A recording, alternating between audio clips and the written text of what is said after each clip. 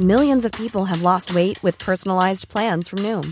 Like Evan, who can't stand salads and still lost 50 pounds. Salads generally for most people are the easy button, right?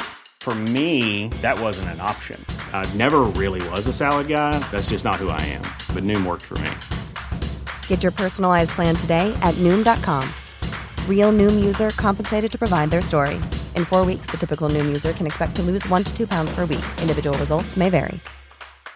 Hey, Dave. Yeah, Randy. Since we founded Bombas, we've always said our socks, underwear, and T-shirts are super soft. Any new ideas? Maybe sublimely soft. Or disgustingly cozy. Wait, what? I got it. Bombas. Absurdly comfortable essentials for yourself and for those facing homelessness. Because one purchased equals one donated. Wow, did we just write an ad? Yes. Bombas. Big comfort for everyone. Go to bombas.com/ACAST and use code ACAST for 20% off your first purchase.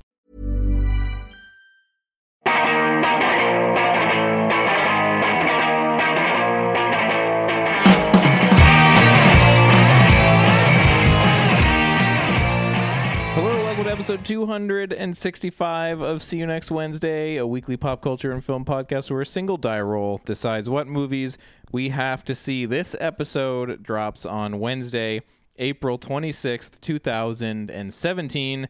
My name is Dan Gorman, and that's just like the time I could have met Mr. T at the mall. The entire day I kept saying, I'll go a little later, I'll go a little later. And then when I got there, they told me he just left. And when I asked the mall guy if he'd ever come back again, he said he didn't know. My name is Casey Lyons, and all I want to do is hit the adjustable bed with a good juice box. Because when all is said and done, prison rodeo! My name is Greg LeGros, and it is a Fargate from the makers of Findependence Day. We will give it a mohawk and wheelchair if you need help. We have tons of stuff to talk about this week. Two of us saw Colossal, and one of us watched Sandy Wexler. Oh, right. We will talk about our punishment In its album. own way, Colossal. Yeah. Colossal what? Find out. We'll talk about our punishment album and more. Those two movies in our punishment album and more in Film Roulette. We will talk about movies we have been watching, things that we saw in the news that are exciting to us or interesting in movie news and television news and more. You can find us on Facebook and Twitter at SYNWPC. You can email us your thoughts and feedback at info@modernsuperior.com. Please rate and review us on iTunes. It helps out a lot. And tell all of your friends about us in real life. Yes. And don't forget, modernsuperior.com is the podcast network that we are on and co-run. Yeah. Yeah. Co-run with each other. Casey, like a bunch of friends. That's a nice segue. It sure is. To the big announcement of the day. Guess what, everyone? The Patreon's online. Yay! Very exciting. So, yes, please go to patreon.com/modernsuperior. You will find all of our levels of shit you can get. Yeah. It's going to be very exciting. We've got a lot of bonus content. Starting out, it's going to be a lot of See You Next Wednesday bonus content, but down the road, we'll be getting more and more from the other podcasts. It's going to be super worth it. We have a bunch of crazy fun ideas. Yeah, we mentioned in the past movie commentaries from us, maybe? Movie commentaries. We're going to sort of open up a couple of different things behind the paywall. Like, you may hear a little bit more in depth on Golden Bond back there. We're starting the old OC back there. And, hey, we might be getting into a little Prison Break. Yeah. You don't want to miss out on that. You do not want to miss out on that. I might kill a man. What's that? I might kill a man. On Kill a man. Patreon? Yeah. Hey, you know what they say? If you kill a man behind the paywall, it's completely legal. Yeah. It's the Hunger Games back there. It's a real lawless land. Yeah. So It's the Running Man over there. Yeah. so if you want some sweet bonus content or to be killed by Greg, Yeah. I'll kill you. subscribe now. Yeah. He'll kill you for $10 a month. Sign up. Yeah. Tell all your friends. Yeah, so tell all your friends to check out the Patreon and to subscribe. Yes, because please. we really want to be able to create all of this crazy bullshit for you. We're thinking about there's a $20 level where you'll be able to get an exclusive T-shirt. Oh, we're going this to try and figure out, getting some designs that you won't be able to find in the Threadless, maybe. Yeah, it's going to Something be like that. it's going to be a sweet shirt that you can't get anywhere else. And be it's fun. going to be fucking dope as a mother scratcher. So Yes. get on there. Please and thank you. Get into it. Patreon.com/Modern Superior. Because we want to keep doing this, and it's becoming increasingly difficult. Yes. Yes. In the housekeeping section, I wanted to have a little bit of a follow-up. Last week, we talked very briefly about the Netflix show 13 Reasons Why. Yeah. And I mentioned that there was an article on Birth Movies Death, which I posted on our Facebook. Yeah. But I also wanted to mention that there was a sort of rebuttal on Birth Movies Death by B.J. Colangelo. And the sort of takedown of the show that I referenced was by Meredith Borders. And they're both really great. And the second article by B.J. really kind of changed my tune about why maybe that show is maybe more important than I was giving it credit.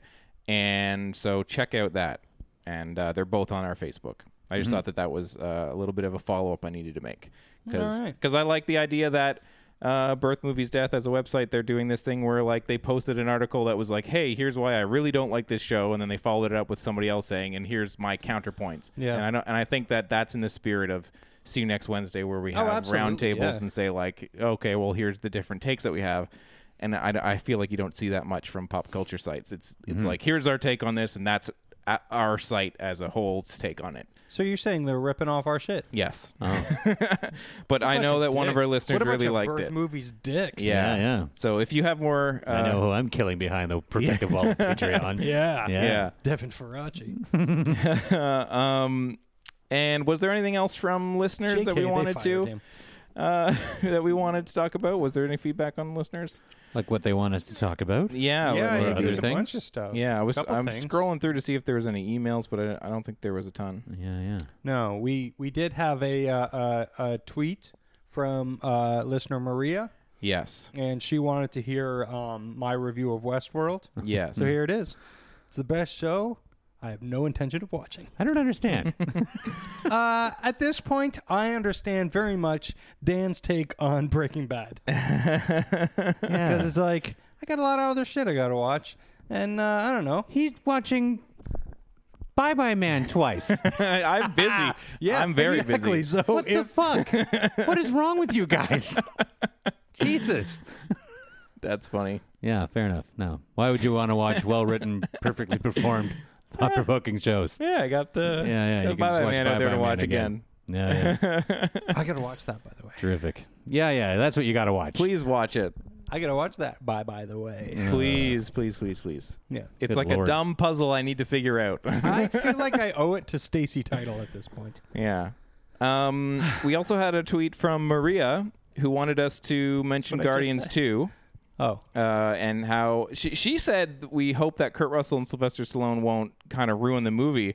And Are they threatening to? Sorry? What? Yeah, Maria said that she Have wanted... they ever ruined a movie in their lives? Well, you know what? Here's the thing. My initial reaction to her tweet about that was kind of like, well, I love them, so why would they ruin it? But I Yeah. understand where she's coming from in the sense of those are two people that are very distracting. Like they might be sort of like, okay, this is that person in the movie. Okay, it might hold take you on. out a little. Hold on. But I love them so. I understand that with Stallone, and he's been a total turd in a lot of Yeah. movies. That's absolutely a thing. But Kurt Russell. You back off on Kurt Russell. I think the only way that they can possibly ruin this movie is if they're not playing Tango and Cash. Yeah, exactly. The Yeah. only way that Kurt Russell could ruin this movie is by not being in it enough.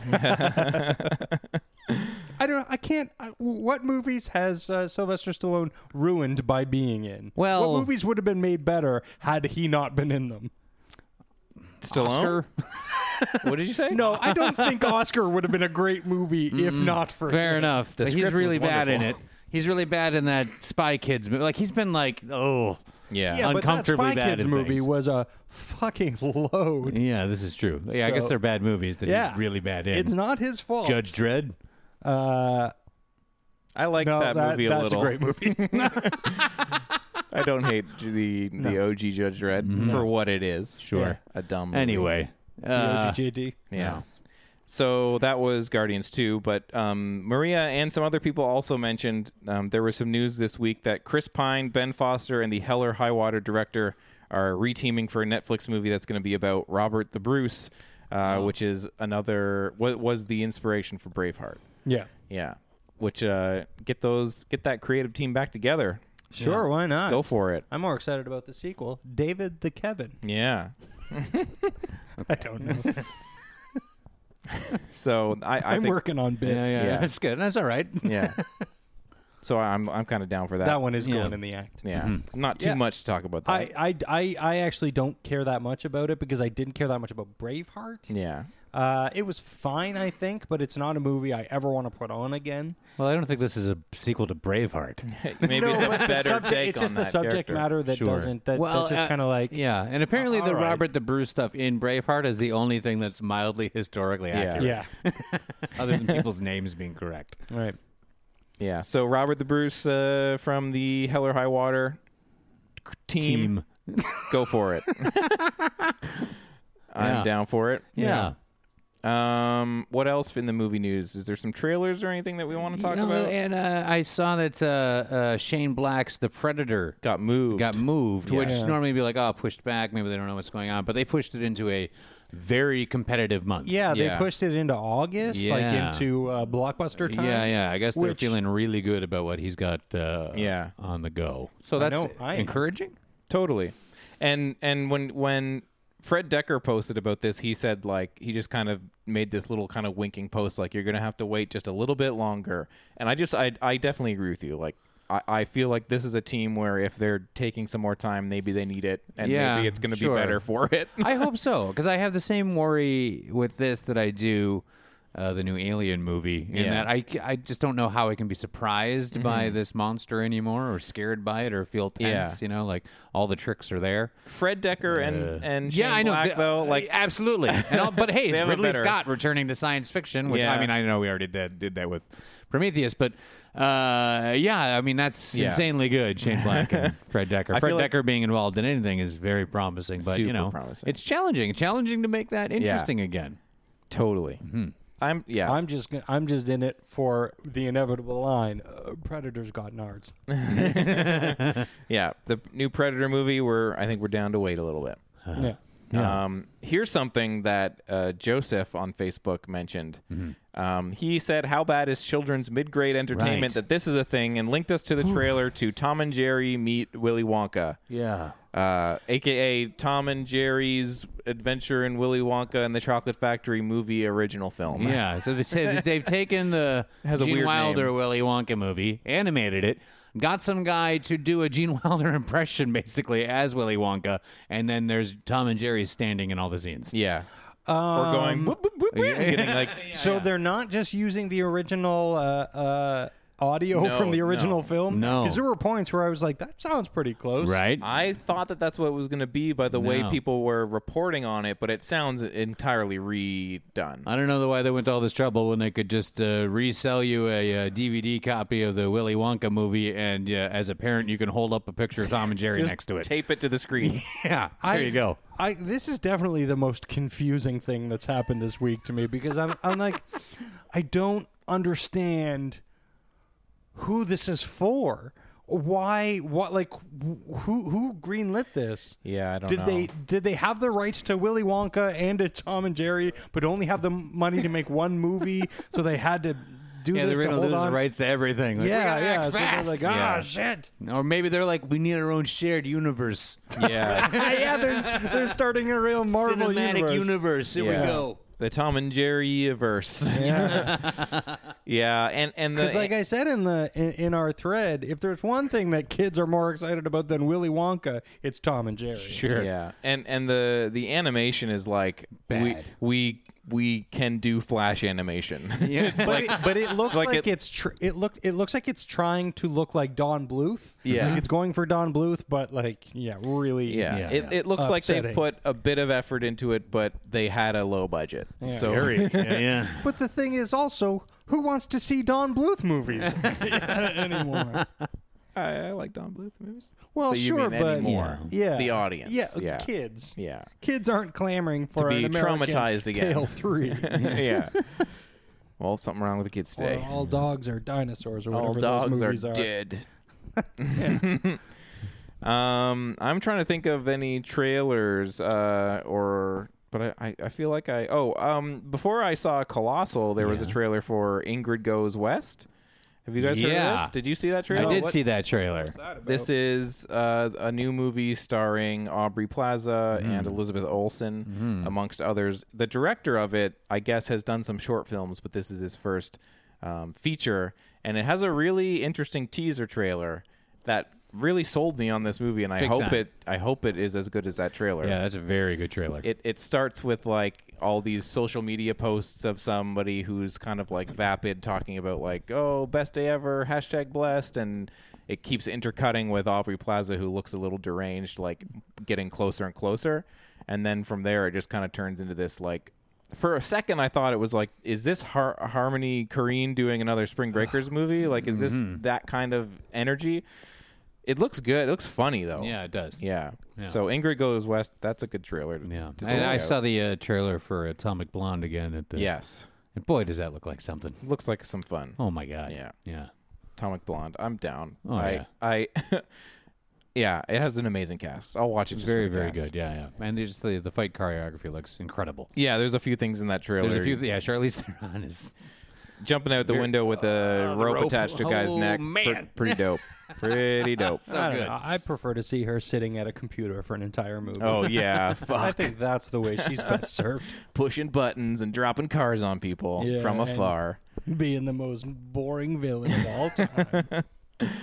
I did see that there was... So I'm not familiar with Lock and Key. Are you, as a comic book guy, more familiar with Lock and Key? No, that's not a thing I know Okay, because it seems like something that gets people very excited, though. Yeah, because the director of Doctor Strange is taking Lock and Key to Hulu. And I guess the comic that it's based on, Lock and Key, was co-created or co-written by Stephen King's son, Joe Hill. Right. So, yeah. That's interesting. Yeah. And speaking of such Scott things, Derrickson, the director. Yeah. Yeah, and there's also the trailer for Cloak and Dagger dropped. Yes. Which I didn't realize it was this close to being a thing. When there's a Okay. fucking trailer out. We were talking about it a couple of weeks ago, and I thought it was crazy that they were doing it. 'Cause Yeah. I'm like, that's a really weird property, and like pretty obscure. The average person, even a mild comic reader, probably doesn't know who the fuck Cloak and Dagger are. Yeah. So I'm not a big, I'm not a knowledge source on that comic book either. I read a couple of issues. Mostly it wind up in the third one in your 3-pack in the middle that you didn't know that you were picking. But it's weird stuff, and that trailer's fucking damn good. It looks good. Yeah. I felt like the trailer. I watched it twice because the first time I saw the trailer, I kind of thought I wasn't grasping what it was giving me a little. But the second time I watched it, I was really sold on it. Yeah. I really think that this could be a super interesting take on the superhero show. Yeah, because it's the trailer is very, it sets up the characters without doing a ton of, oh hey, I'm Cloak and it's very just like it. In terms of like they don't use the dialogue a lot. There was a lot of just shots of kids and then shots of them, and you kind of have to put it together that these are the kids that they're like, and now they're old and stuff. I felt like for a show, for a freeform, ABC post ABC Family show, because that's what Freeform is now. It used to be ABC Family or something along those lines. It felt like, okay, this is going to be treating the audience with some respect in terms of like. Yeah, it doesn't look like Legion levels of we're going out there, but it looks like... But it's not exactly that My Super Family or whatever. What is that show? Yeah, there's like a... Julie Benz and Michael Chiklis. It feels like they're doing a middle ground between like, this is going to have the drama that like the family, networks want, but it also is going to have like a little bit of a brain about what it's trying to do. Yeah. I'm interested. I'm very curious. interested. Yeah. Yeah. And I want more superhero shows like that. Like I want more superhero shows that are picking and choosing between different things. Like that's what makes Legion so good. Like is Legion a success at this point? Are they? I think so. Yeah. Well, yeah. There's a second season. Oh, wonderful. Yeah. Very good. Yeah. Okay. Like it's such a specific show. Yeah. Like you can watch like 2 seconds of that show and be like, this show knows what it is. Yeah. And I like that more than you watch a couple minutes of one of like episodes of S.H.I.E.L.D. or whatever that I've caught, and I'm like, this is just mashed potatoes. This is just. They know that they are down the middle, but they don't know. They don't have like a choice, a decision. Yeah. Comics. I don't know. I didn't watch it because I was like, whatever. I'll hear something about it. Yeah. Maybe well, you should check out the trailer. It looks really interesting because it's not. Watch the Bye It's Bye really Man not first. superhero-y. Yeah. Yeah, I've got a checklist here. Bye Bye Man is at the very top of it. Yeah. God damn it. I'll watch it with you a third time. Oh, my God. I really want people to watch The Bye Bye Man out there and tell me that movie is not really trying to say something in a way that it doesn't know how to say, and I'm trying to figure it out. Don't watch it yet. We'll do a commentary. I would on love it. to do a commentary on that. We'll do a commentary on the Bye Bye Please. Man, and then watch it then. Okay. Once that comes out. I figured out who I'm killing behind the Patreon wall. It's weird. Turns out Greg was the Bye Bye Man the whole time. I said his name. The Bye Bye Man. Did you guys watch anything this week? Yeah. Yeah?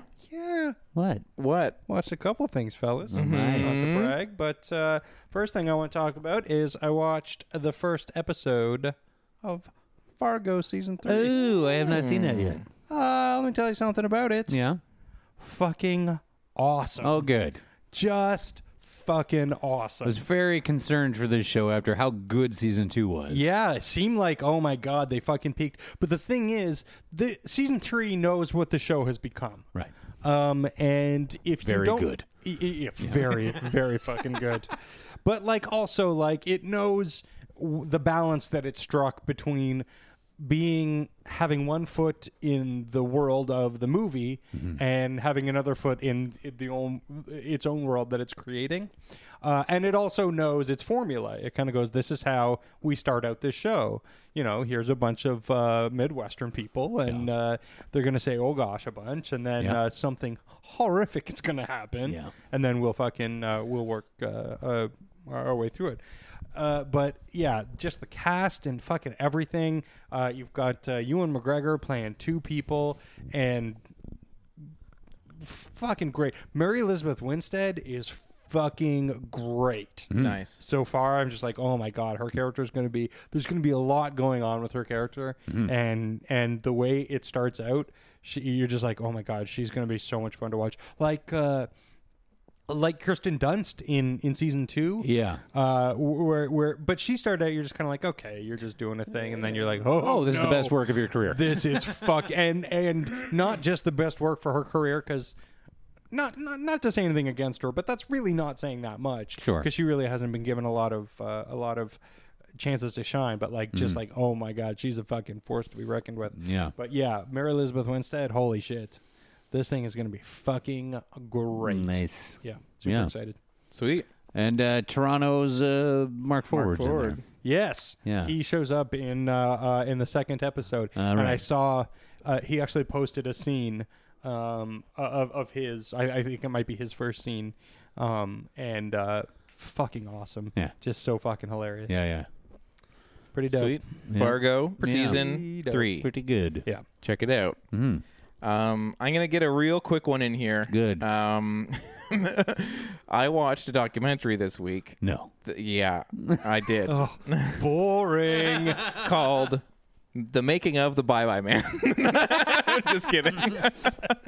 I only watch Bye Bye Man related entertainment. No, I watched a Wait till movie. the cartoon comes out. Yeah. I hope Tom and Jerry are in it. Yeah. Tom and Jerry meet the Bye Bye Man. It's on Netflix now, and it's called Accidental Courtesy, Daryl Davis, Race, and America. And it's about Daryl Davis, who is a musician of fairly high stature. He's played with like Chuck Berry and a lot of really, really well-known giants of genre. So he plays piano. He plays like boogie woogie piano and stuff, and he's a very accomplished musician. And over the years, he has started sitting down and befriending members of the KKK as a black man. And he does this to kind of sit down and talk to them and understand them, going off of his kind of motto, which is like, how can you hate me if you don't know me yet? Right.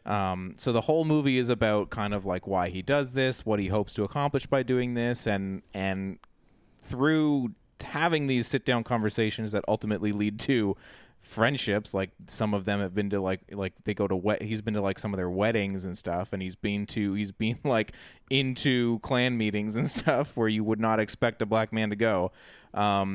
He has ultimately gotten some people out of the Klan, and so he has like 20 or 30 robes in his own personal collection of like these represent people that like are not in the KKK anymore. But they give him the robes. They give him the robes. How do we not know about this man? How is this man not more celebrated? He's been a very prominent kind of like, there's a lot of news footage and stuff throughout the years of people doing interviews, and he's been on news programs a lot.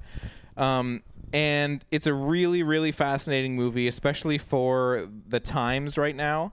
And I want to say one of the most interesting things about the movie is that later in the film, he sits down with some younger members of the Black Lives Matter movement. And it's a really fascinating conversation to see these two people taking such a very different angle on their cause and having some like gripping disagreements. Like it becomes like edge of your seat shit where they start having arguments with each other and stuff. And I am going home to watch this movie. Yeah, and it Bye. it really kind of like the whole movie is kind of about, you know, what's more important is the small incremental change of this man being able to say like, these are 20 people that I've gotten out of the KKK, right. Better or worse or different than, you know, the Black Lives Matter movement, which is like on a way grander scale and a way more like getting the word out, because they kind of look at him and say, you've been doing this since like the late 80s and you've only done 20 people, like you've had your whole life you've been doing this, and like we're trying to spread this on as big of a platform as we can. But the most interesting thing about the movie is that like they're both right and wrong. Like the way that they conduct their arguments, you're like, well, the Black Lives Matter people have like a really good point here, but they're also coming off in this argument as kind of like wrong-headed. But then Daryl also is kind of coming off wrong-headed.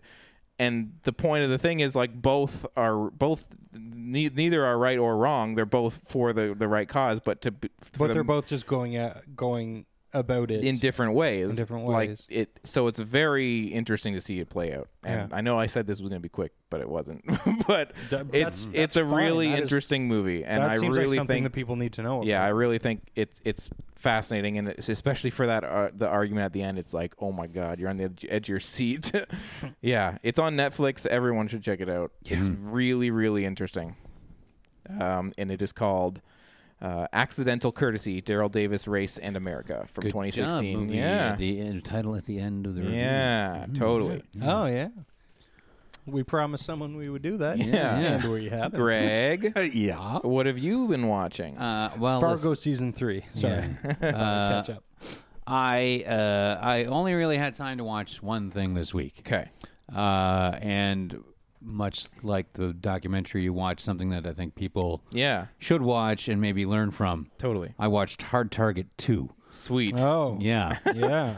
Oh, God. I feel like there's all sorts of lessons there that I have yet to learn. 2016, Hard Target 2, starring Scott Adkins, who, I don't know if you guys, you would know his face from lots of stuff. Yeah. I told you guys about this guy a few years ago because I watched a movie called Ninja 2. Yeah, and then we watched it and we're like, damn. Yeah, that guy kicks people like crazy. That's a fun He's movie. awesome. He's an excellent screen fighter. But also, in the Lance Henriksen role in this movie, we got Robert Knepper, who's everybody's favorite, the lovable Teabag from Prison Break. Ooh. Oh, boy. No, yes. Get out there and win one for the Nepper.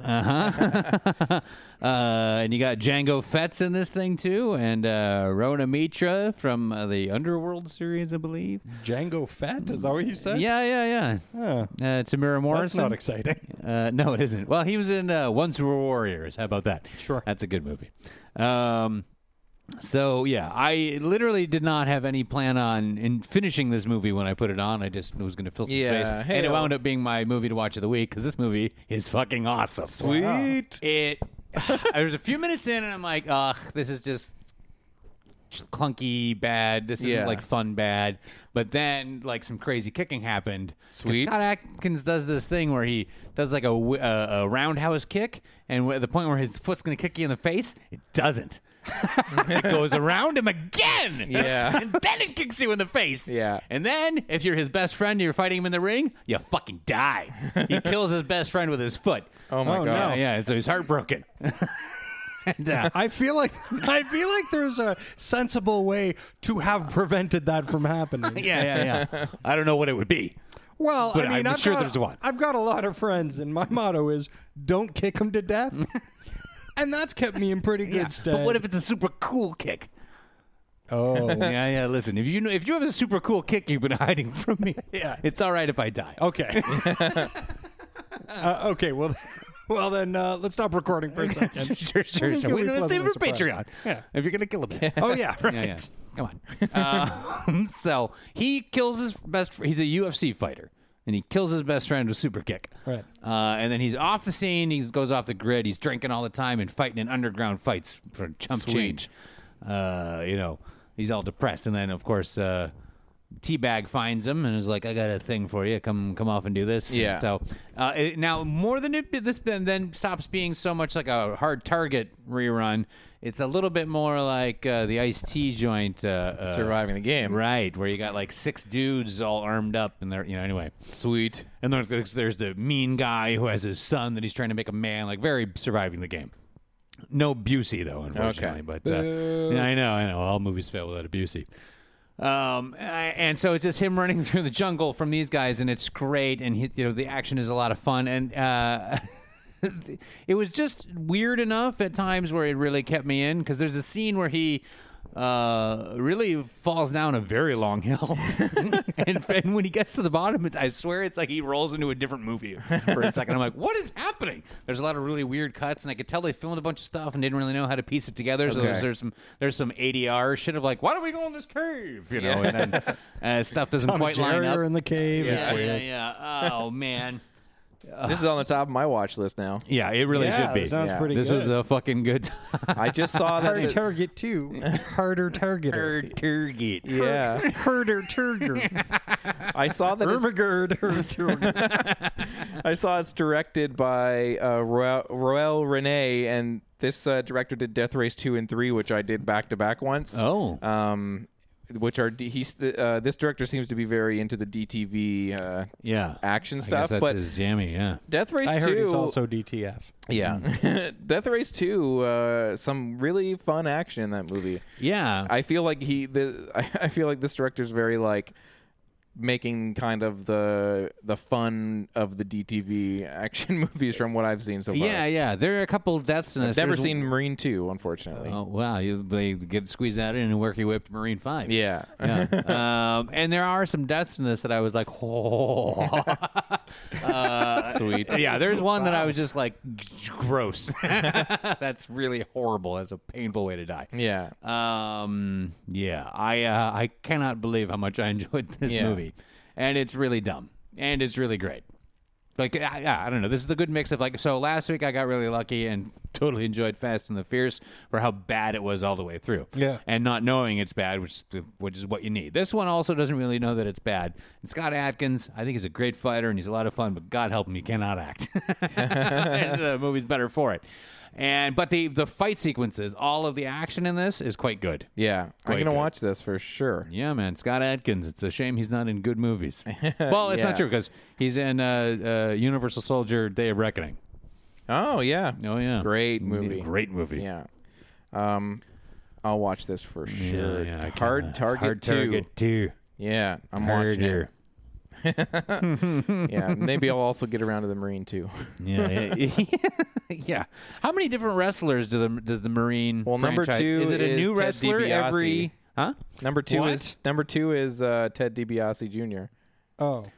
Yeah, Junior. Yeah. Yeah. Oh, then number Wow, 3 I've never been is so disappointed by a junior. Oh, 3 and 4 is the Miz, who's What? the Miz. Who the hell's that? He's number 5 too. He's the Marine now. Mike the Miz. Mizanin? Ms. Yeah. Jackson, if you're nasty. Is that a wrestler?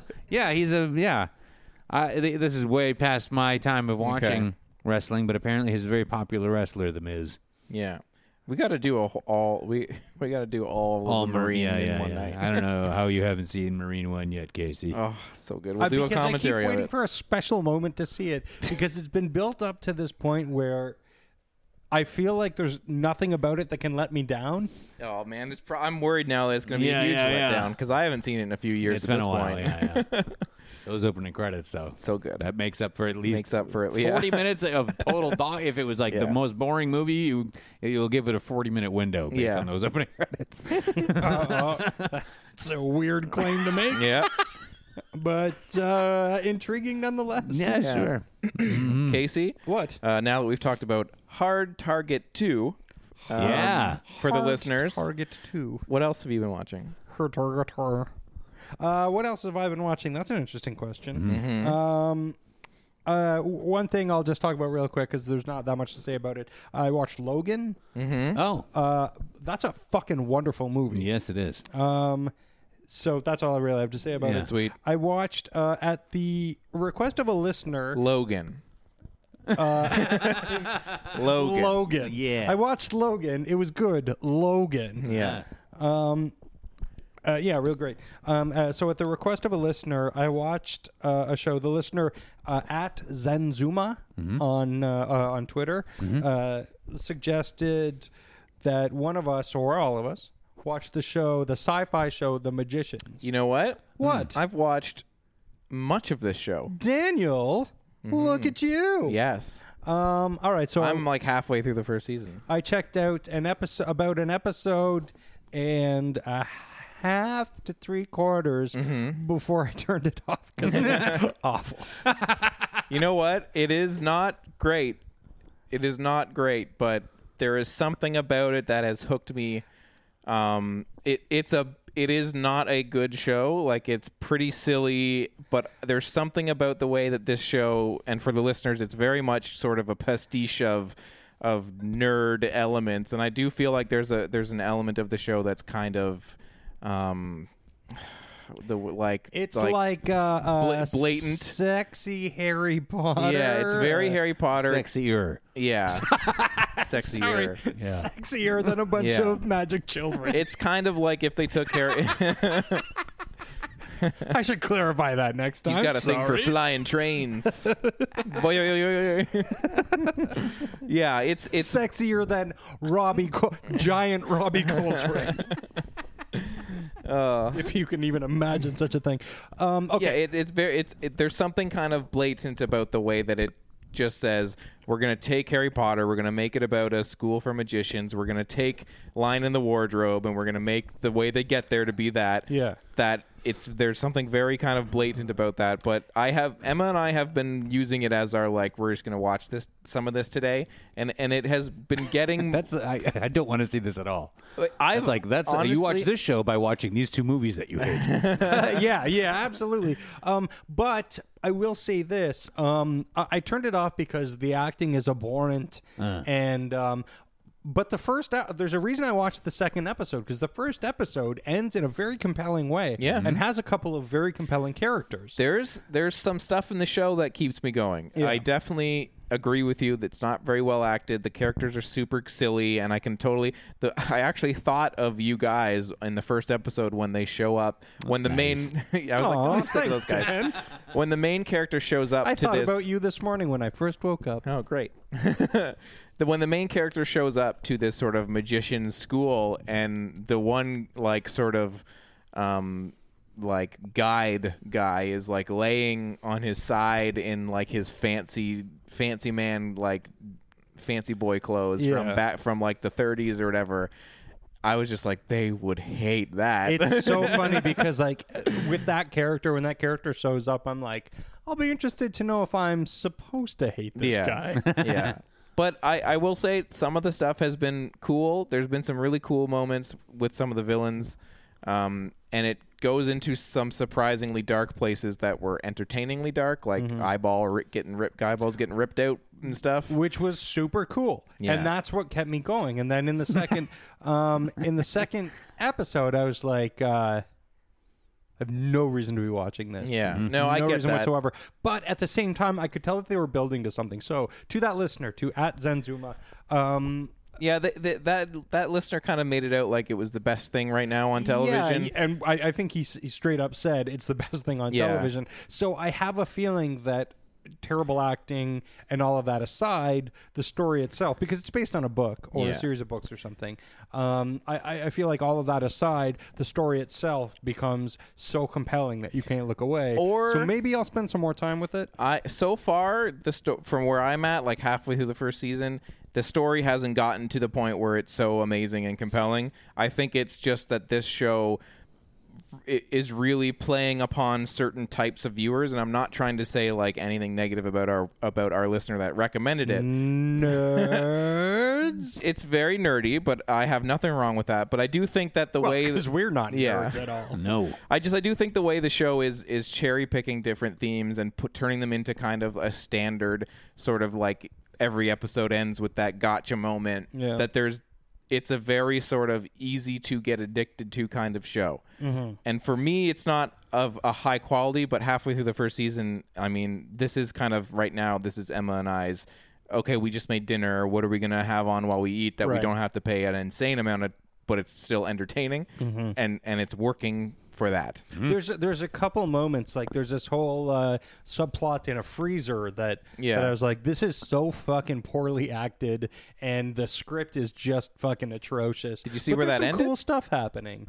I can't. Is that that's the second episode? Yeah, I think so. So no, I don't believe I saw where it ended, but there was some stuff. There's in partially there that an I was explanation like, of why. That's pretty interesting. There's partially an explanation of why that other person would be so not good acting. So the story accounts for the actor's deficiency. That's amazing. That character ends up to be pretending to be a person. So it's kind of like she's like, What?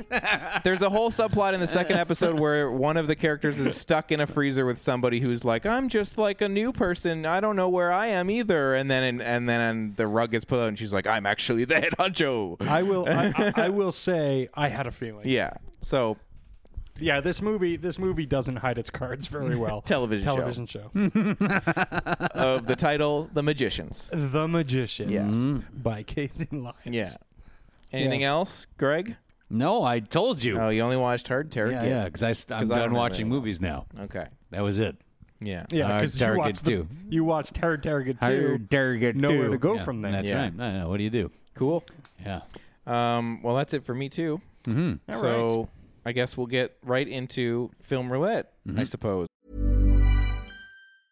Jewelry isn't a gift you give just once. It's a way to remind your loved one of a beautiful moment every time they see it. Blue Nile can help you find the gift that says how you feel and says it beautifully, with expert guidance and a wide assortment of jewelry of the highest quality at the best price. Go to BlueNile.com and experience the convenience of shopping Blue Nile, the original online jeweler since 1999. That's BlueNile.com to find the perfect jewelry gift for any occasion. BlueNile.com.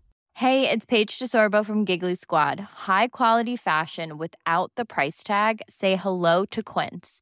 I'm snagging high-end essentials like cozy cashmere sweaters, sleek leather jackets, fine jewelry, and so much more. With Quince being 50 to 80% less than similar brands. And they partner with factories that prioritize safe, ethical, and responsible manufacturing. I love that. Luxury quality within reach. Go to quince.com/style to get free shipping and 365-day returns on your next order. Quince.com/style. Shall we?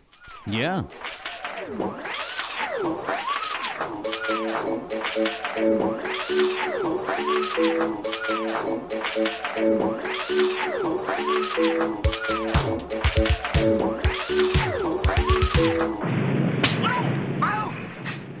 Film Roulette is our weekly segment where the three of us roll a die and the two high rollers get to go see something good. This that was week, very melodic. Film Roulette is a weekly thing.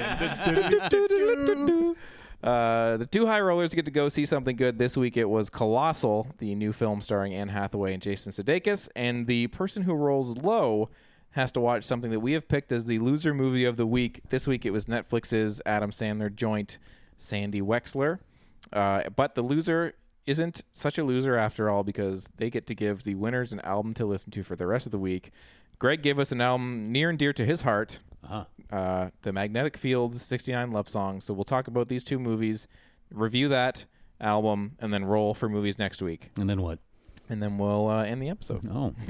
What do we do after that, Dan? So, Colossal, directed by Nacho Vigalondo, who directed a movie previously, Time Crimes, Extraterrestrial, and some more. Very sort of beloved name in the independent kind of genre area for making very interesting, very sort of high concept movies on a lower budget. I love Time Crimes. Time Crimes is a very cool movie. Yeah. And there is an episode of Changing Reels on Modern Superior that does a wonderful job of talking about it. Nice. Go listen to Check that it out. after this episode.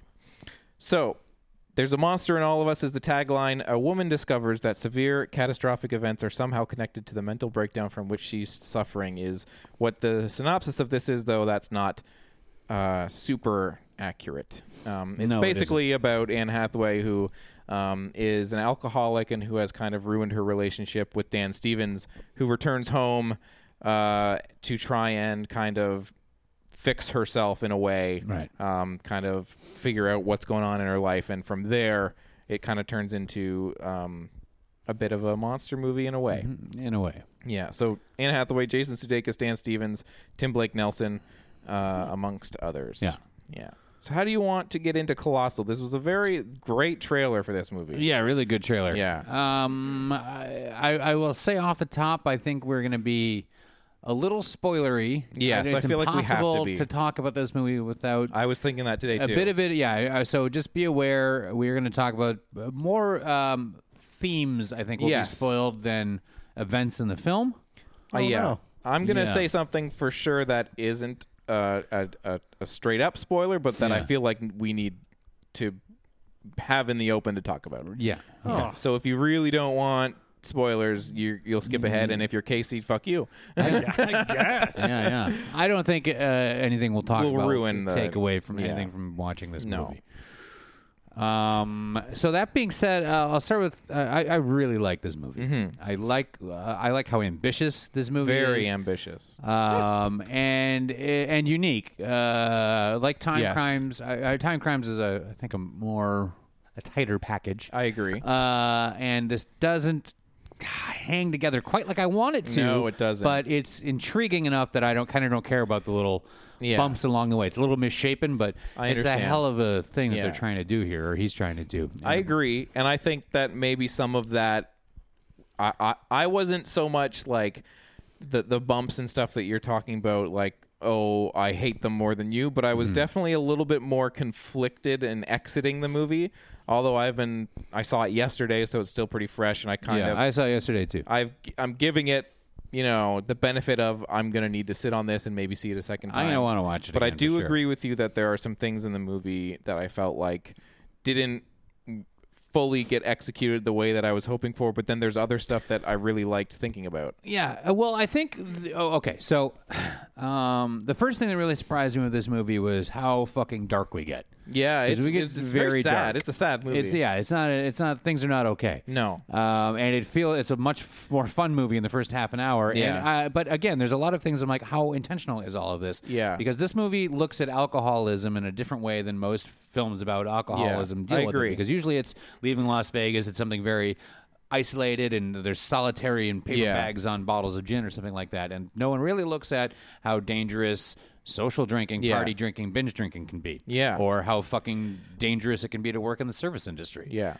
Definitely. And the thing about the way the movie tackles that, I've seen a lot of people kind of talking about this movie and saying, it's a kaiju monster movie, but the monster in the movie is alcoholism. Yeah.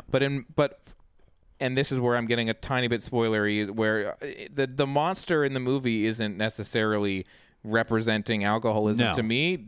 Jason Sudeikis' character represents alcoholism, because through the whole movie, that kind of the way that you described it, as it's like very fun, and he's being very nice for a really long time until he's not nice anymore.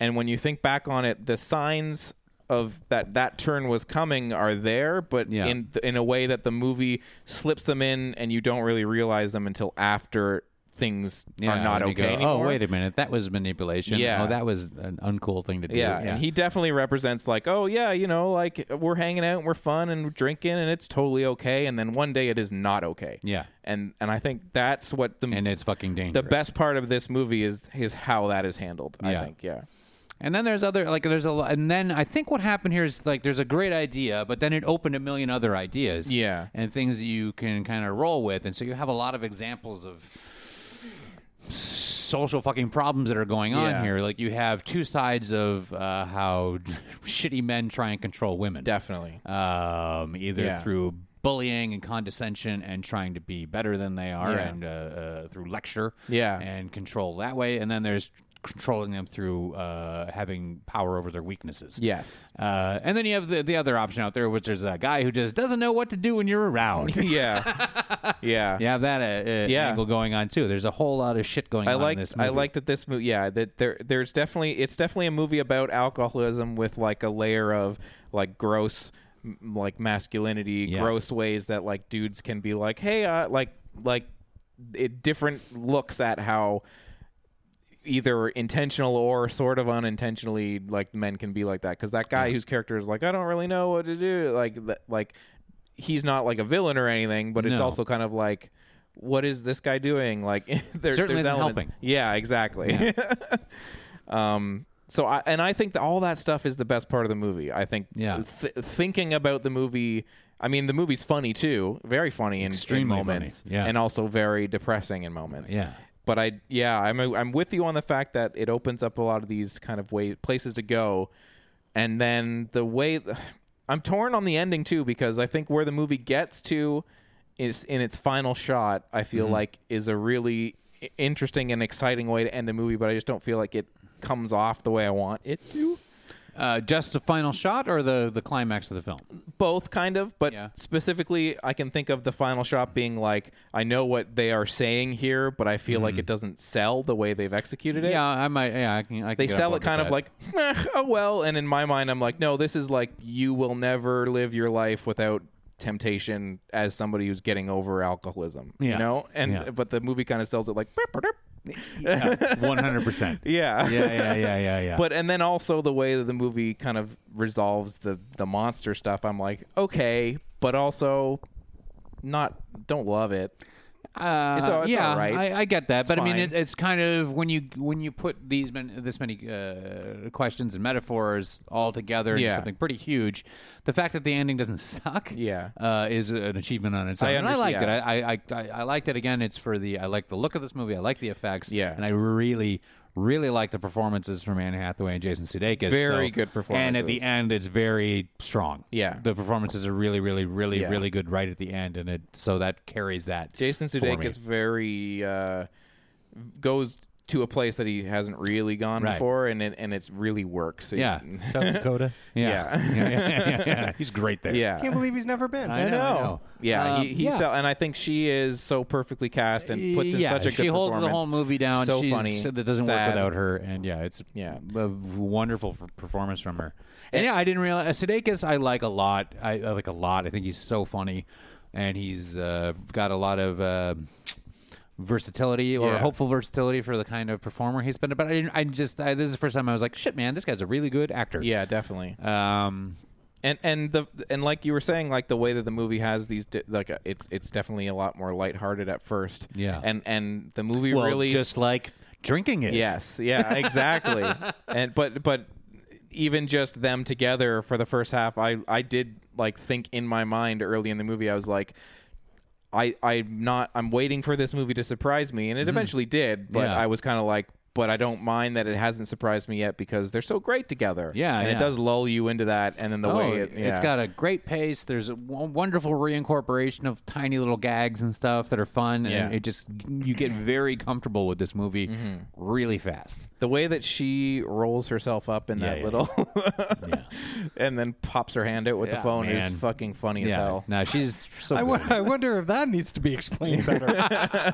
There's a scene where like there's a great kind of like running gag with like an inflatable bed, and it keeps like deflating and shit. And she goes to go to sleep on it, deflated, and she just like rolls herself up like a burrito, and then you just see her hand pop out and put her phone on the ground. It's fucking funny. All right, and the time, where it lands in the movie is very good. Yeah. So basically, in summation, you guys are saying this movie is only about a big monster. Is that what I got? Yeah. Okay. Uh-huh. All right. Yeah, no, I think I came down a little soft on this movie, but I do think that there's so much interesting to think about, and I think at the center of the movie, the way that it works that narrative about addiction and about masculinity, I think at the core of it, that really works. And I was actually really happy that it's not a movie where it's like the big monster that shows up is alcoholism. Yeah, right. Because it's not. It could have been really easy, and it still would have honestly been interesting. Yeah, but the way that it went away from that obvious thing into like, well, it's a little bit more of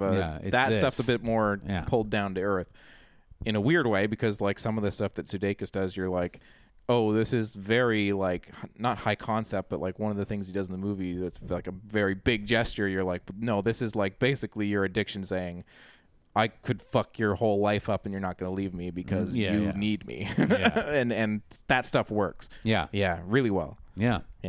Ambitious, incredibly ambitious movie. Yeah, and one I want to think on and sit on and try. It's been hanging out with me all day. It's been on my mind most of the day. Yeah, really good movie. One of the best things I've seen this year. It's very good.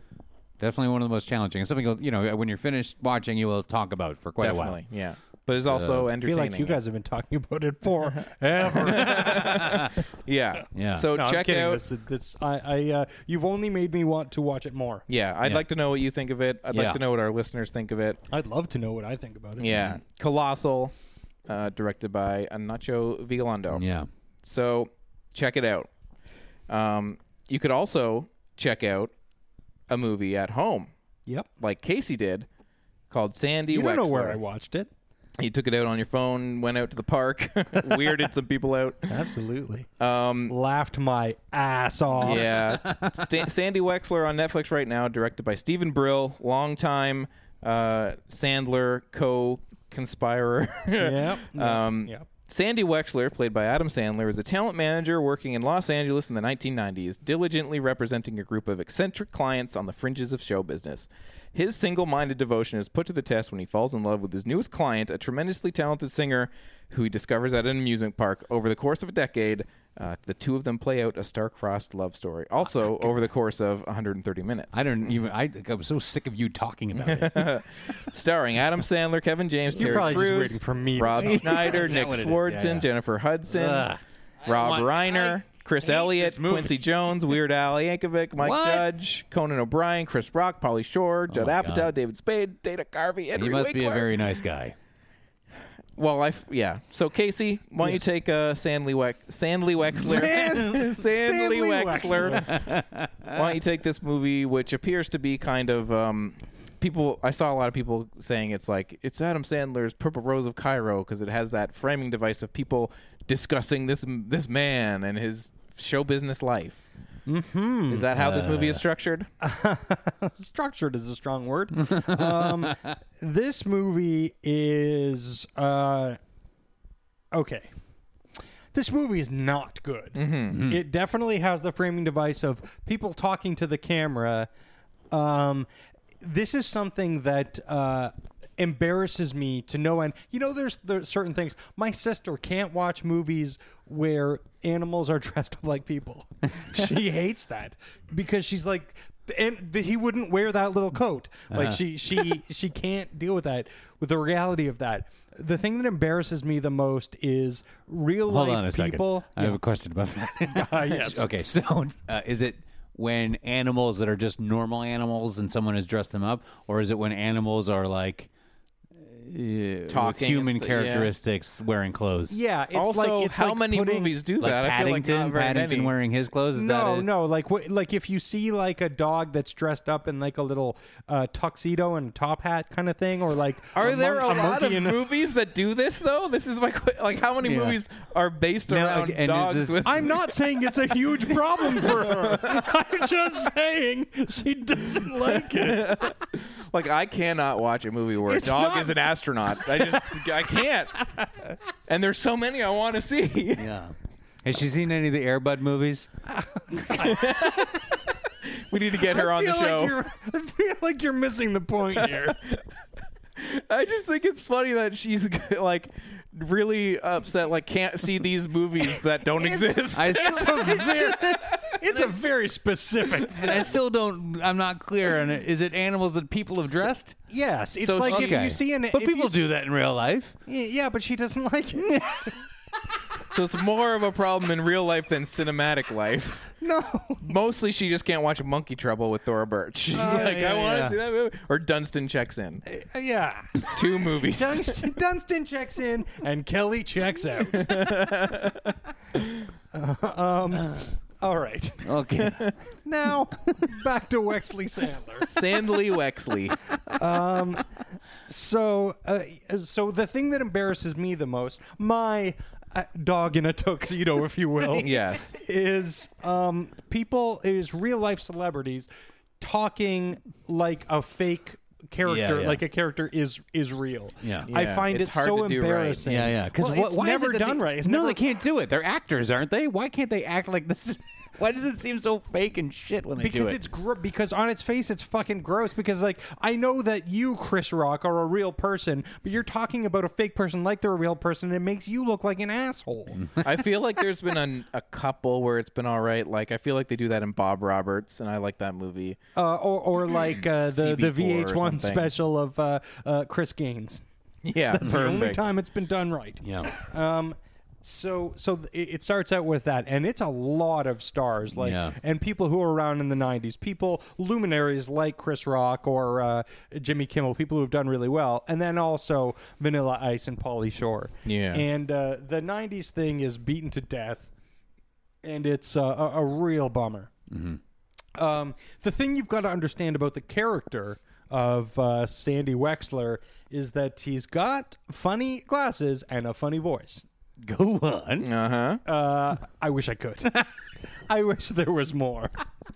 But there's not. Right. Like he's a Hollywood agent who's just too nice and tells everyone what they want to hear. Right. But he's the down on his luck guy that sometimes people get out of their car and just beat the shit out of him, and it's like that's What is hateful. he and- recycling a funny voice from one of his albums? Absolutely. He's Yeah. doing a little bit of Waterboy. Okay. But less Cajun. Right. And more I don't know, he's just doing that. It's just very it's just I very, can hear it. I know what's going on. Yeah. It's very Sandler at 30%. All right. And so he is going to manage Jennifer Hudson's character, and Jennifer Hudson is just a delight. Yeah. Like, as a performer, Yeah. she doesn't seem to really know what movie she's in, or rather, they just said, "Hey, be pretty and a delight," and it's like, "Oh, okay. Anything else you want me to do?" Nah. Nah, you're a girl, and girls don't really exist to be entertaining in the Sandler verse. Very true. So she's wonderful to watch. I really enjoy her. But they go through the trials and tribulations of him being a bad manager, and then every once in a while, Weird Al will show up, and it's like, I love you, Weird Al. What are you doing here? Or Pauly Shore, or something, something like that. It's just like, there's a lot of. Boy, don't forget your Blockbuster card, because Blockbuster's going to be around forever. You shouldn't invest in Macintosh computers because those guys are on the way out. Yeah. There's a lot of that. Because you see, Macintosh became Apple, and those are very popular computers. That's true. Yeah. Did you not know I that? should see this movie. I think so. There's a lot of harsh truths. So there's a lot of those, and there's a lot of, like, it's a real slog. But then towards the end, I started to find myself a little delighted by things every once in a while. Yeah. There would just be a little joke here or there that I'd be like, or something. And Myos came out. Myos was in the room putting Beatrice to sleep, and she came out and she was like, "You sound like you're enjoying this movie." And I was like, I think there are moments that I am enjoying. There's one thing that I have to say. I laughed super hard at. I guess it's kind of spoilery. Yeah, it's Wexy Sandler. I'm not watching this movie. Sandly Wexley. So skip 30 seconds. But there's a scene where he's investigating. There were some noises outside of Jennifer Hudson's house, so he's out there investigating. Thrilling plot.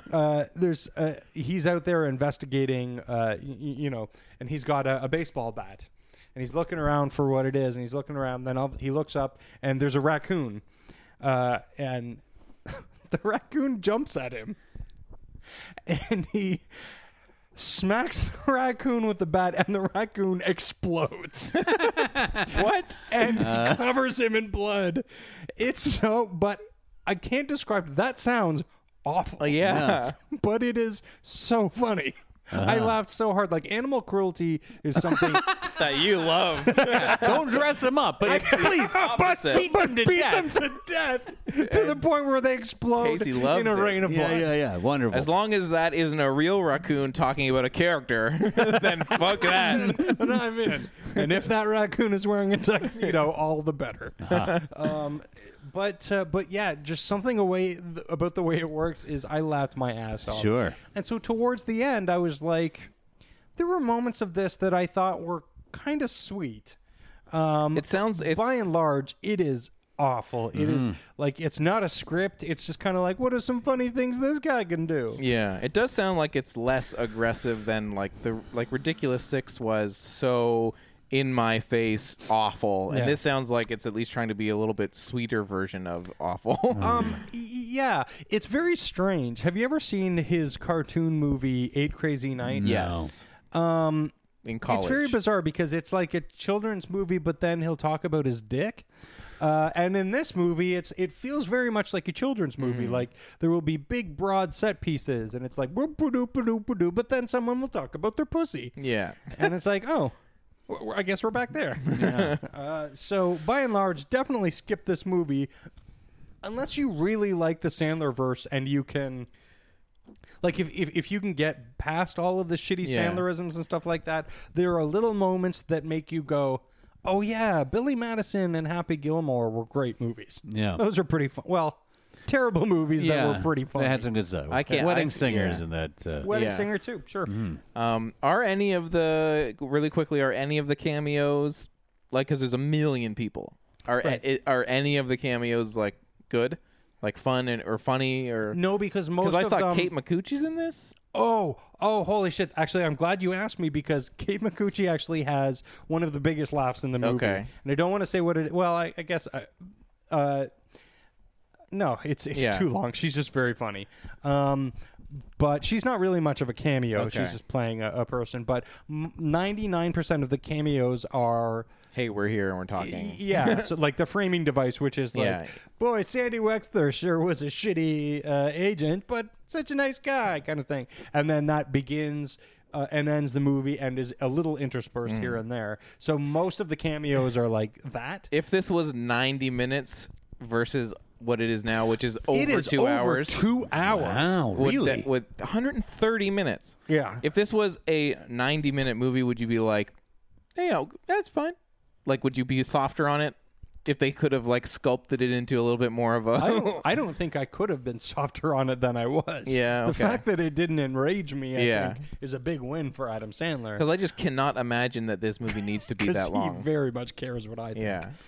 Yeah. I have no idea why this movie, the feeling of this movie, everything about this movie screams an hour and 30 minutes. Yeah. I'm shocked. It's over 2 hours and it's completely unnecessary. But again, some cute stuff.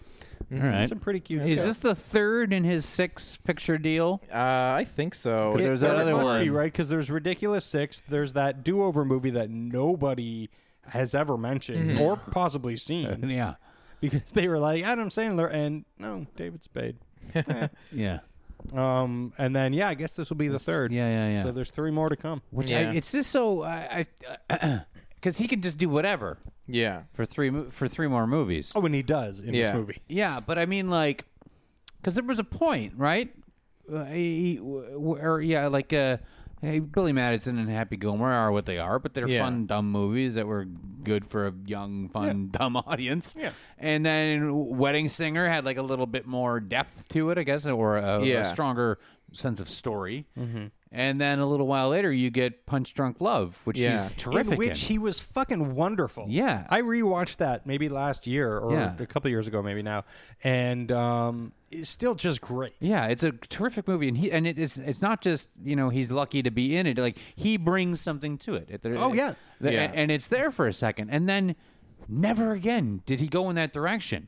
And it just... He sort of tried with funny people. Oh, wait. Yeah. And what's the one where he was... Spanglish? No, what's the one where he was basically auditioning in case there's a Bob Dylan movie coming up? With Don Reign Cheadle. Over Me. Yeah. Fuck me. Does that suck? I accidentally didn't watch that. Holy shit. I was fascinated. It is unbearably I know horrible. that there's video games play so much video game play. If you ever wanted to too. watch Bob Dylan sadly play video games, then this is the movie for you. Oh. Yeah. Sounds like this might be the movie for me. Yeah. Well, maybe I answered my own question. But then, so he has this 6-picture deal, and he can do whatever he wants. Yeah. And he just pumped these 3 out. I don't know why he's not making crazier movies. Yeah. I don't know if he can do anything he wants. Maybe Maybe Ted Sarandos was like, you give me your Sandler magic and only the dumb stuff. Do your populist bullshit. How about you do that? But if he's getting... That's my best Ted Sarandos. If he's getting able to do whatever he wants, like, he's basically just... I mean, the fact that he's made different genres, like, he's like, I guess I'll make a goofy Western because I can. I guess I'll make a goofy action movie now. Is that what that one is, an can. action movie, The Do-Over? The Do-Over's an action movie. It's like a buddy action movie. And then, like, I'm going to do this kind of, like, goofy kind of... trying to be sort of like a love letter to the industry or a love letter to the kind of and people. And it really is because it culminates in him singing, I don't know, I can't remember what song it was, but one of those Hooray for Hollywood kind of songs. So, I mean, it does feel like he's... Hooray for Hollywood. If he's given whatever he wants to do, he's just kind of chosen to do, like, whatever tickles his fancy that month of the year. Yeah. Oh, he is getting his fancy tickled. Okay. No question. Yeah. And it's and for his audience, of which I guess he still has one. Some people love this stuff. This will do it. Yeah. Like this Sandy Wexler thing will definitely scratch that. Sandly Wexley. Sandly Sandler. Yeah. Speaking... Sexy Sandler. Whatever. Speaking of getting your fancy tickled. Yes. We have an album to talk about. Yes. Greg gave us a punishment album last week, which was not much of a punishment at all. It was an album that he likes. Yeah. But loves. Yes. Yeah. What album? I gave you guys 69 Love Songs by the Magnetic Fields. From 1999. 99. And I got to this album pretty late. But luckily, I found my way to it through my buddy Diggs. And yeah, it's one of those albums for me anyway, when I dove into it, I was like, fuck me. I was so sad for all the time I lost not listening to it. It came out in 99. It is 69 songs long, all written by chief songwriter in the band, Stephen Merritt. How many songs? 3, 4? Is it 3 or 4? Thought it was 69. Yeah. No. 69, dude. Yeah, and I just fell in love with it. It's the lyrics, it's the melodies. I love how the whole thing works and the kind of undressing of standard love songs and their stereotypes and cliches. There's love songs and breakup shit that kind of falls under the immense pain of life, like Blood on the Tracks or Dusk by the. And then there's the unconventional love song world, more in the Tom Waits vein, or a few other things that have a little bit of story or other element to it. And I think this is closer in that vein, but the lyrics on this record just fucking blow my mind. And yeah, I was somewhat obsessed with it. And I wanted to talk about it, so I gave it to you guys. And you did. Yeah, I did. And then you listened to it. 3 albums and 2 hours and 52 minutes and 35 seconds of music. And was originally, I guess, conceived, according here to Wikipedia, was going to be kind of a music review. Right. And they were going to do 100 songs, and it ended up just not being that. It ended up being 69 and not being a review, a live show, but being an album. Mm-hmm. Now, I'd heard some of this before. I remember a couple of years after it came out when I was in college, going through like, here's the best indie rock albums of all time, and knowing that this was sort of like one of those that is always mentioned and always spoken about. Yeah. And trying to get into it and getting into some songs here and there and over the years, but never really diving into it on the whole. So I'm very interested in flipping it to Casey to start, because I know that this was kind of more of your just kind of a here it is. Album. Yeah, I didn't really know anything about it or anything, and then here it was in my lap. Yeah. And okay.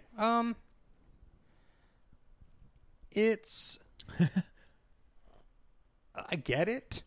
I get what they're doing, and some of it I quite liked. I found it charming. Mm-hmm. There were areas of it that I found it charming, and then there were areas of it where I was like, maybe cut back on the amount of songs and work a little bit more on this one so that it's not sort of a light retread or a light version of a Nick Cave song. There was a lot of that I found. I understand what you mean. I similarly, I like this album, and I haven't gotten to the point where for me, as a collection, I love it. Yeah. But for me, it definitely, from what you can read on Wikipedia and stuff, like it feels like it was born of a sort of like experiment, and it never really, to me, feels like a collection of songs that I want to spend time with. It feels like, here is everything from our collection of songs that we did as an experiment. And I definitely, as a person that just got into it as a whole right now, I've always heard certain songs that I had as like MP3s off Napster or whatever.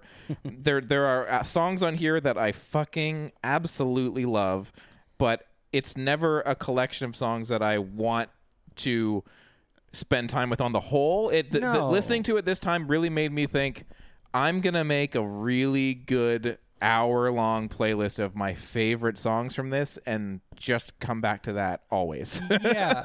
Although I feel like doing that is doing a disservice, but it does a disservice to the entire album, because the entire album, as you go on, it becomes more and more charming. Yeah. As an entire Absolutely. piece. But each little piece of that larger piece is like, this is only okay, but in the context of the larger thing, it becomes a lot more clever and a lot more heartfelt. It comes by the things that it's trying to do honestly, and it does those things. It's just the little pieces. I'm just like, but you could have taken this song and gone some more interesting places to convey the complexity of emotion that the lyrics are trying to convey.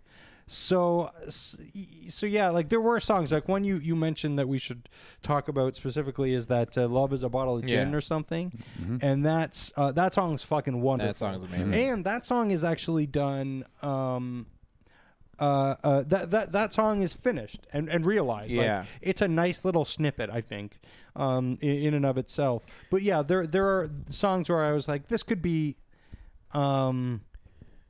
this could have been worked on and been made a song that I truly love. It's hard. But that's not what they were going for. Yeah. That's not what they were trying to do. I kept thinking of like when I listened to Guided by Voices, who put out like an album and there's like 40 songs on it, but the album is still like an hour and it has all these tiny pieces that build to a cohesive whole. But this album isn't trying to be, here is the album. Yeah. It's not trying to be like, this is the cohesive whole. It's the exact antithesis of that. Mm-hmm. It's saying, here's 69 songs, and we're going to get at so many different things over the course of these 3 hours, and that in and of itself is going to be the experience. Yeah. And like Casey says, like I totally applaud Magnetic Fields and Stephen Merritt for doing this, and I understand completely why it's so highly regarded. Yeah. But I just kept, like I did sit and listen to this album top to bottom at work, and it is very much like if I can't do that on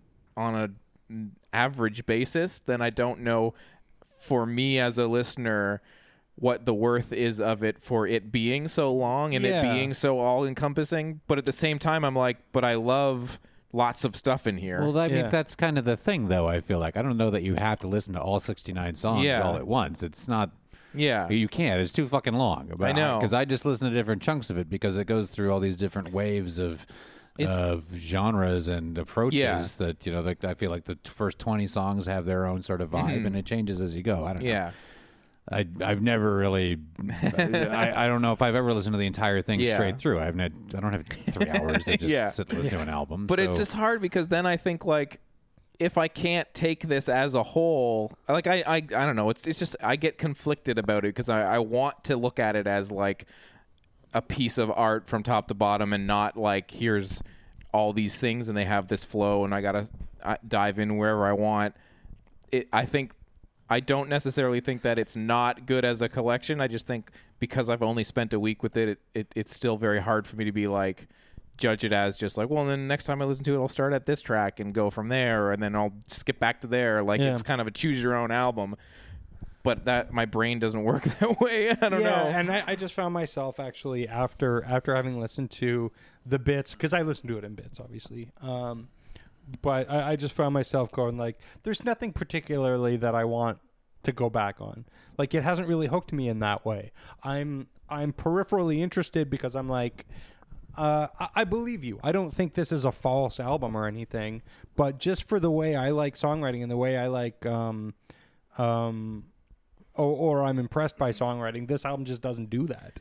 It just kind of goes like, here's bits. I don't want to like be negative because I do think there's so much on this album that is worth and listening to, and is like Book of Love is fucking so good, and No One Will Ever Love You is unreal. Like the songs that hit for me on here fucking hit hard. Yeah. But it just, like I said, I definitely, I as a listener of music, it made me want to like spend time with the album on the whole to figure out what I like most about it so that I could come back and just listen to those things. But again, like Casey said, then I get conflicted and be like, but that's not the point. Yeah. I don't know. But I do like a lot of stuff on here. Mm-hmm. Yeah. All right. And again, the stuff that I like on here, some of it is just transcendent. But I don't know where to tackle it as a piece of art. Yeah. But I get that that's part of it. It's conflicting to me, but I guess I think it totally wins of what it was trying to do. Like I think what it's attempting, it totally does that thing. I think the best it can possibly be done. It's just that thing is not. It's not the way I receive emotion through music. I think so. That's where I'm at. But I'm not. Yeah, I feel like we've crushed your dreams. But I'm not. I'm done giving bad. you guys albums I like. It's fucking over. It's not like dog shit. It's not. I'm not. I don't want to be so negative on it. I do think that this is really cool, and I hope people that have never heard it go fucking don't listen to these two idiots. It's a great album. It is. There's lots to love here. Oh well. Go listen to it, people. 69 Love Songs by The Magnetic Fields. Check it out. Yeah. And now Casey gets to make us check out an album. Yeah. So at first what I was going to do, I've been watching a lot of Saturday Night Live lately. Okay. And the musical guest on one of these episodes was a band called the Chainsmokers. Oh, Have you heard about these guys? Oh, yeah. They're awful. They're terrible. Yeah. And I was like, I'm going to give them that because it's really awful. But then I started thinking about it, and I was like, but I can't imagine it's going to be compellingly awful. No, it's just going to be like, oh, this is going to suck 12 times the same way. There's, I wish I could remember the user, but somebody on like Twitter posted this video of like how to write a Chainsmoker song, and they use like a little electronic keyboard, and they're like, here's the 3 chords, and then here's they sing these roots of those chords, and then he's like, and like, because this song is just like this, and he's like, and that's every one of their songs. And I was like, from the 2 that I heard, it was fucking like nailed. They hit the nail on the head. Yeah. So it probably would just be here's 13 of the same songs. Yeah. So I was like, well, what the heck? What am I going to give you guys? And then I was worried. And then I was like, whew. At least John Mayer put out a new album. Oh. So And I mean, say what you will about John Mayer. A lot of people think he's really funny. Or by a lot of people, I mean, he thinks so. And he's done a couple of different things. He does some straight up blues stuff, which is terrible, and he does some more poppy stuff, which is just the worst. So who knows how this is going to suck? Yeah. So yeah, report back next you week. Motherfucker. Well, let me know. I've got some stuff on my list that I'm just saying, coming back at you. All right. So, John Mayer, what's the album called again? Oh, his new one. Yeah, it's called John Mayer Sucks Again. You got it. You're gonna load it up here. What's the search for everything? Great. All this time, I just have been going. There's a new John Mayer. That's what I'll give them. I didn't realize it was called the search for everything. And look at the. He's got tattoos now, so he's seen some stuff, man. He's found some of everything. Yeah. And put it on his arm. On his body. Yeah. Well, now it's time to roll. His body is, Wonderland, I guess.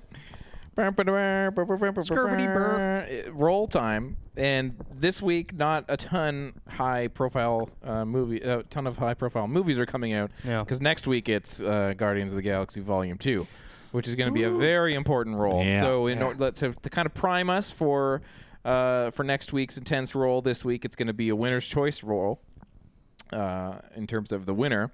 But I just had an idea about the loser. Because we haven't really picked one, have we? No, we haven't. No, we kind of gave ourselves options. I remembered of something that just hit Netflix that I sent you guys the cover to, which is a sequel to a movie nobody liked in the late 90s, early 2000s. Right. Oh, yeah. I didn't Called even Big know Fat it was Liar. a sequel to anything. Yeah. So I was very confused by the title, Bigger, Fatter Liar. Yeah, and the original starred Frankie Muniz, and then now, years and years later, he doesn't want to come back for Bigger, Fatter Liar. Right. I gotta feel like this is going to be a nightmare. Oh, But sure. but I feel like I saw something where he is in it. Is he? I don't know. I'm going to look it up right now. I thought I But I saw mean, something, but I don't know. I don't know if that saves the movie in any way. Yeah. Yeah, it's not really a selling point for a movie for me. He's but- definitely not one of the main characters. But I mean, if he No. was, he's sort of an adult now, isn't he? So, Sort of. Yes. I mean, as much as Frankie Muniz is ever going to be an adult, I I guess. think he's like 30. Listen, he's not credited on IMDb. Yeah, but have you ever seen his little mustache? I do not believe he's in this movie. He's not on IMDb for it. Okay. He's but 31. It does It's star. his little mustache in it. It does star Barry Bostwick. Yeah. and- I love Barry Bostwick. I think Yeah. he's just great. And, he's working. God bless him. Yeah.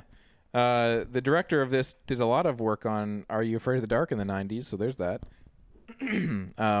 I feel like this has got to be Were it. you afraid of the dark? in the 90s? Were you?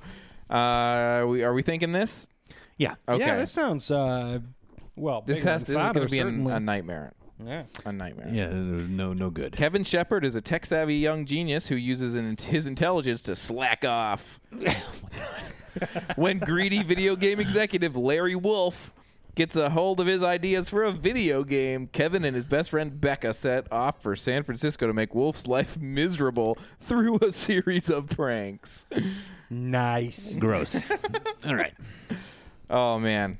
So Bigger, Fatter Liar versus whatever movie you wish to watch this week.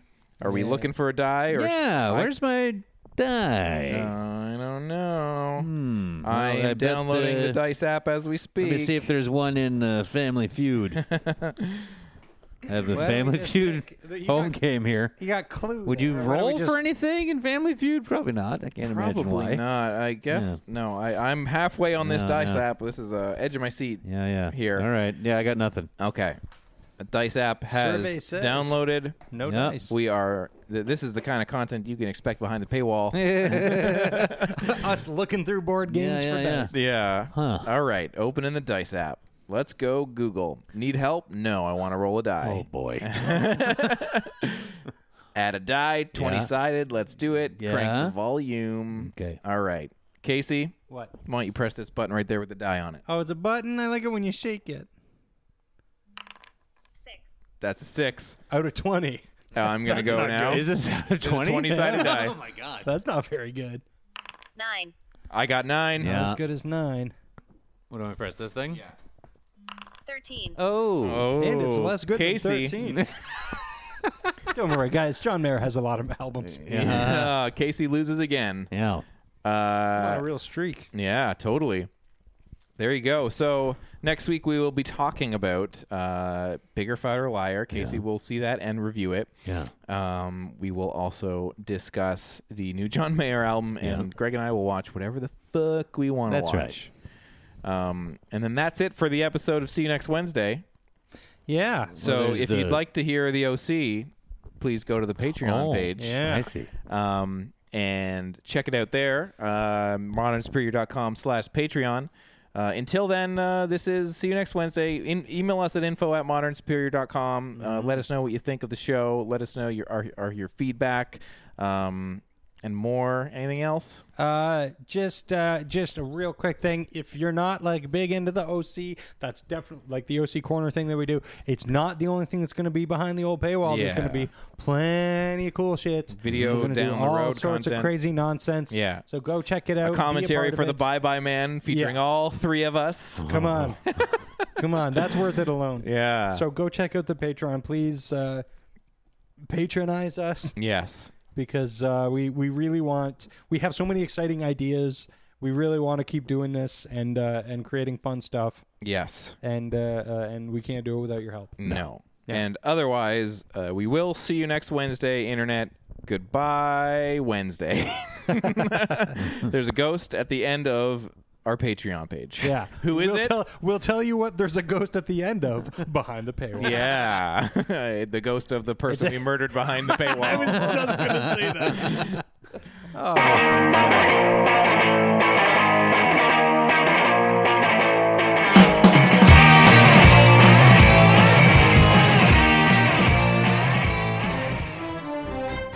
This episode has been brought to you by the Modern Superior Podcast Network.